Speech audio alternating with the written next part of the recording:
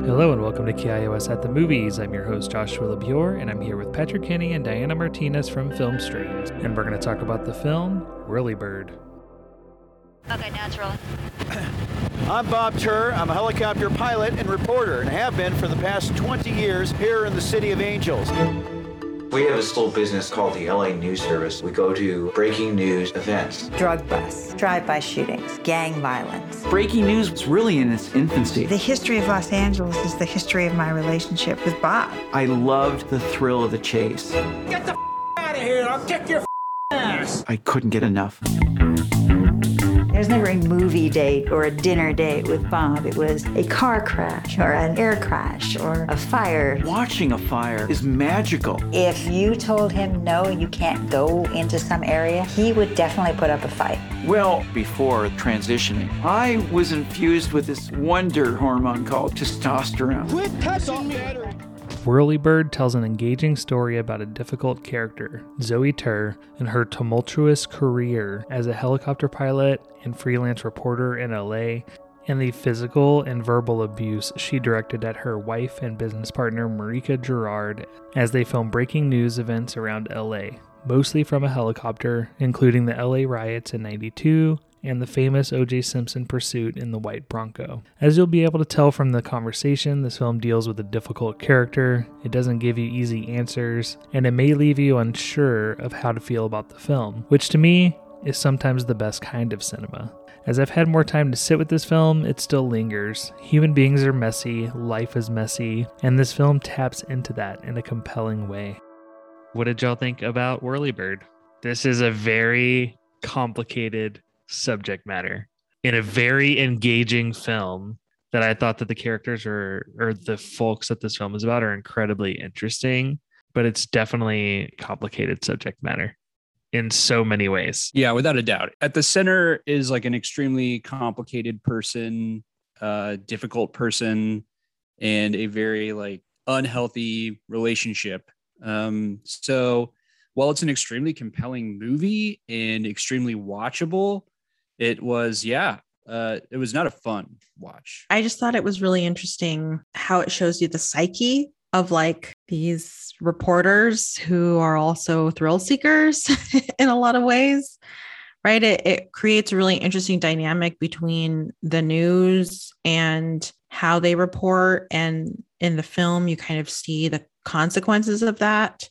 When they're talking about the LA riots and Rodney King in particular. And there's a lot of really interesting parts of the film that kind of allude to these larger ethical questions, these technological questions of like how the news has changed and how the news changed in particular from this time period of like the 80s to like the mid 90s that are only kind of alluded to, but aren't really explored. Like this is a film about the family, really. And though the family was interesting, I actually, for me, would have liked more focus on the news, like the psychology of a news reporter, or like how the news changed, or, you know, what kind of competitive environment does this demand for blood and active crime in a live television broadcast, like what kind of news environment did that create in like the 90s? But yeah, so I think the film left me with a lot of it dropped a lot of interesting things, but didn't quite pick up on any of those threads all the way. I think it's interesting because I think most of my context for the bigger story here has come from other sources that I think I was familiar with before I saw this. And I think it made this film interesting just to kind of get more of the personalities that were involved in this era. Because, you know, I've seen stuff about, obviously, so many films about, you know, OJ and the LA riots and, you know, so many things that these folks were in the middle of. So it was interesting for me to get some of the more insular story of the personalities who are out there for hours doing these things. I'm still trying to process, you know, it's hard to watch a documentary like this, you know, it feels so personal to the people involved. Because I think that the filmmaking was engaging. I think that the breadth of like archival footage that they had. And from a cinematic perspective, there is a story here that is compelling and engaging. But whenever I think about it from a documentary perspective, that's where the complications come in. And I don't know what that is yet. And I think that I'm still having a hard time processing it. I don't know. I'm trying to think. Yeah, maybe as far as like the news component, maybe I already had context going into it because I did major in, my first degree is in journalism. And we, of course, I had semester long courses about media history and ethics. So maybe that's a blind spot for me going into this. I already have that or had that walking in. I don't know for a wider audience if that is, it should be interesting, but to be totally honest with you, I don't know if that is a movie today. Because also we're talking about things that happened at this point that they innovated 30 years ago. We're so far beyond that. I'm not sure that live breaking news and sort of the predatory things that happened, especially in LA around that, are relevant when it's a dinosaur. It's over. It helped shape the media environment, the news environment that we're in now, but that is not I would imagine that's not what people are talking about in those media history and ethics courses primarily anymore. Since I took it so long ago. And, I think they're talking about the internet, this is pre-internet. They're talking about getting the right kind of radio transmission box in the helicopter in order to do live images, which, from a historical standpoint, that's really interesting to me.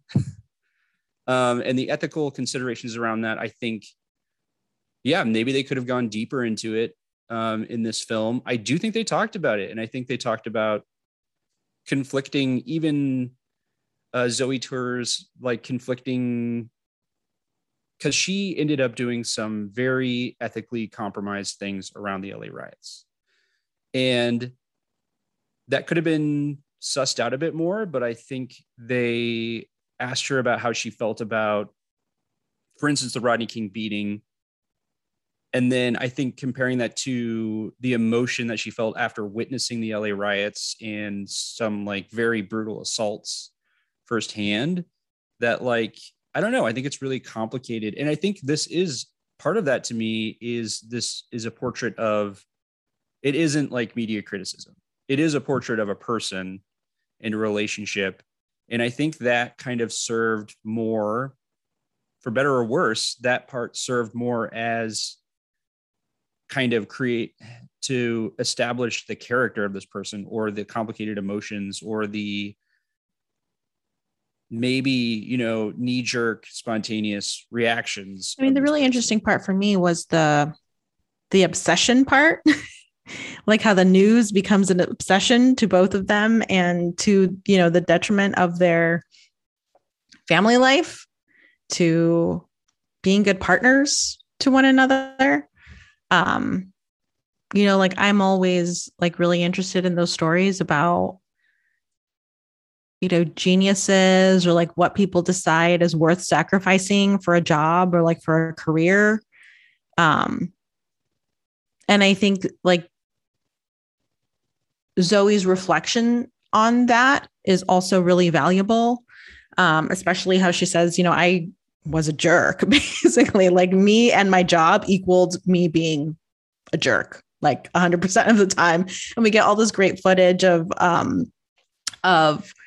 fighting with cops and always trying to cross the line in these scenes when she's being told to back off.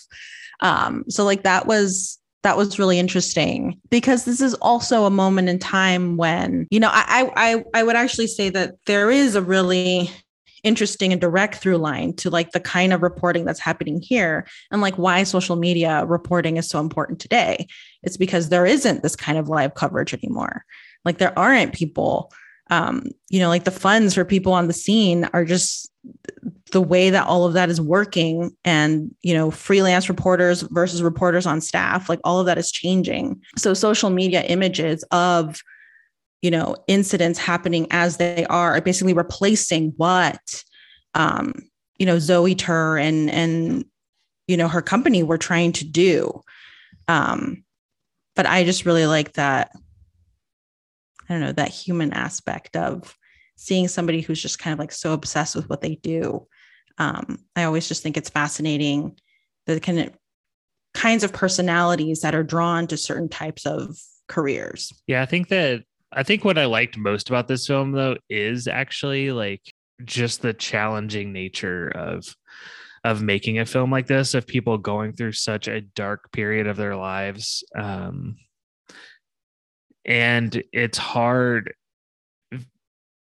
to tell a story like this, and it's hard to do it in a way that feels non-exploitative. I don't know if it was 100% successful in that respect, but I still just go back to like it was engaging filmmaking, and it leaves you coming out of it thinking about it and wondering how you felt about it. And sometimes I think that is an important thing. Like, we're not being served a particular feeling that we're supposed to have. And I welcome that a lot of times in cinema. And I think that it gives you a lot to think about. And I think that there's a lot of discussions to be had coming out of a film like this. And along that line, one thing that I was struck with so much was that, like, so Zoe Tur had an abusive relationship professionally and personally with their spouse, Marika, who was the camera person, who was operating the camera. So these like iconic images that changed news and media at large were actually being filmed by somebody who was, being berated by Zoe. But like, those images and like the camera work are incredible. And this is somebody who was told to pick up the camera. Like, this is not somebody who was aching to become a cinematographer. And I think that dynamic, like, the work speaks for itself, but the way the work came into existence is, it's horrible, but it's also, that's such an interesting dynamic. And also, like, let us not forget that one detail of this story is that the helicopter pilot was Lawrence Welk's grandson. That's weird. Yeah. But I love that little part where Marika says, like, when you're watching like an assault on a person, and when you're watching a crime happen, like, you're not thinking about what you're seeing. You're just thinking, like, is the camera in focus? Like, am I centered? Like, is this the shot? And like those little statements. And like, there were these moments in that film when I'm just like, what does that do to like someone's psyche, to become not desensitized, but like to, I don't know, just be thinking of these like logistics as you're watching this like brutal thing that they were like emotionally impacted by. And I think that that's an important part. Like, they weren't these, like heartless people watching the news unfold. They really cared about intervening in dangerous situations, which I think is also another interesting part of the kind of ethos of the media company that they created, that they weren't just going to be bystanders if they could help people in danger, which, that comes up. That's another ethical consideration to make. But yeah, just that little anecdote of her being like, it's, was thinking whether I was in focus or not. That's wild.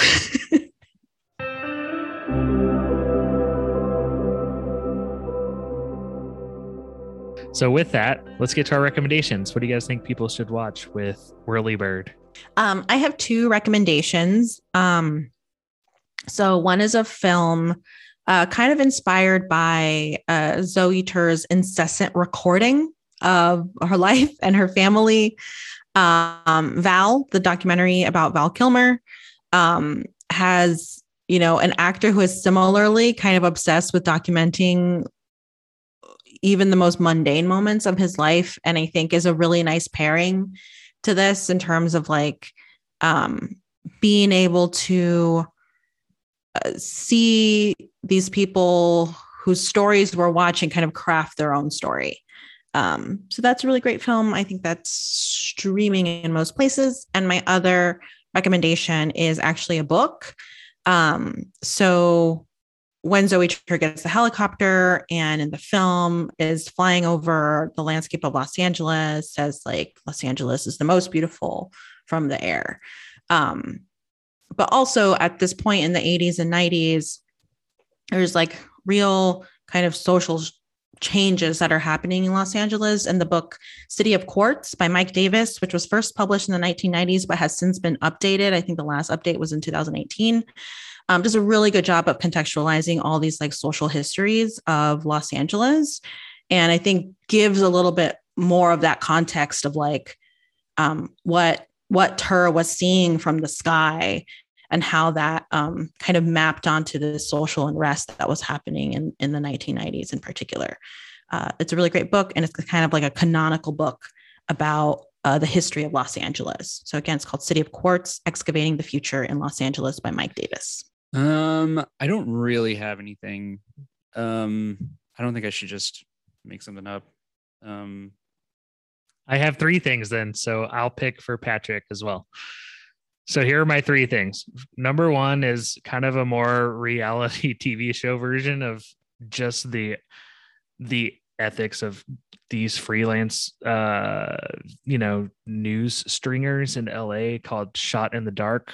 It's a 2017 series on Netflix. There was only 1 season, but I mean, it really dives into, it's a little more sensational the way it's told, but it really dives into kind of, I think, some of the ethical stuff here. And then around the same time, I also saw the 2014 Dan Gilroy film with Jake Gyllenhaal called Nightcrawler.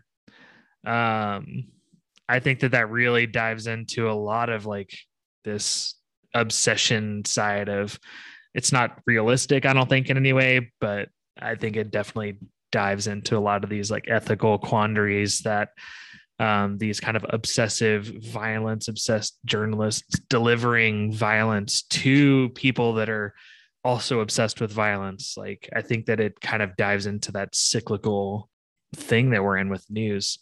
And then the other one I kind of alluded to a little bit earlier was The Lady in the Dale.